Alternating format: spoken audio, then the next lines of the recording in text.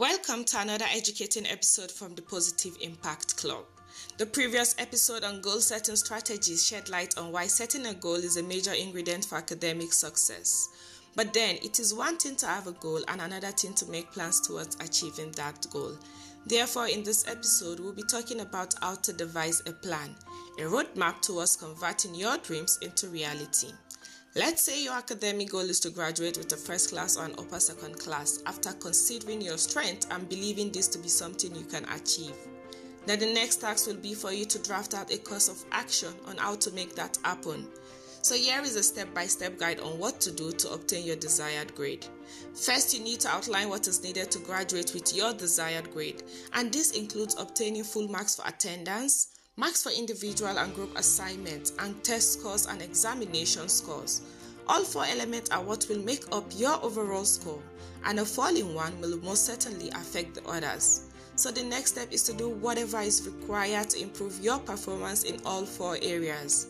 Top on the list involves you attending lectures regularly and on time, so you get a spot at the front row, and this way you don't get to miss out on important information and get the opportunity to ask as many questions as possible. Draft a personal timetable and do follow it religiously. Develop it in a way that you get to read each course before the next class.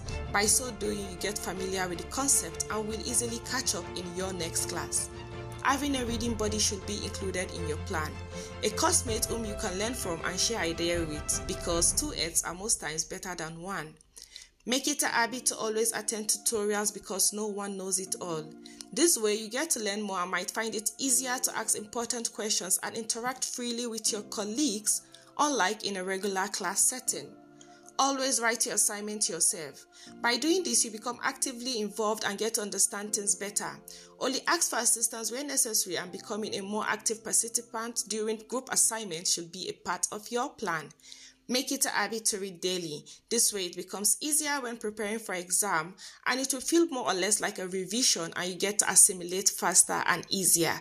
And also, any other method you currently employ and has made a positive impact on your academic performance. I did provide an insight into plan's implementation process in the previous episode, so do refer back to it after completing this, but nevertheless we'll be going further into that again.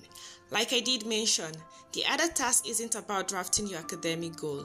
That's a huge task on one hand, but the more difficult one is in making plans and seeing through to it.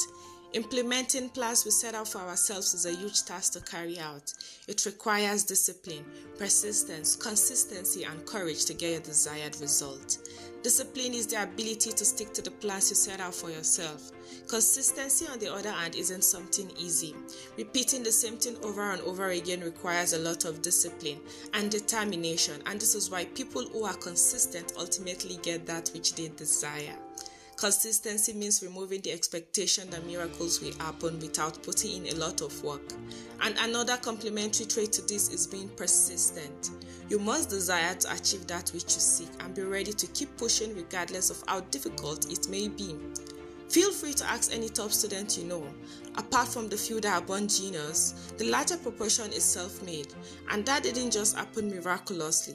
It was through hard work, consistency, and persistence to meet the goals they had set out for themselves. Another thing you should know, that commitment is what got you started in the first place. But courage, in addition to the other traits already mentioned, is what you need to successfully implement your plans and important factors for achieving your goals.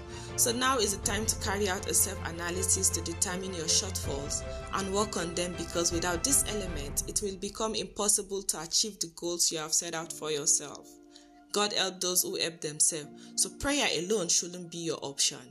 This may sound absurd, but this coin sure has three sides: to set goals, to make plans towards achieving them, and also the ability to successfully implement those plans. Always remember that a goal without a plan is just a mere wish. Remember to click on the follow option so you don't miss out on our next episode.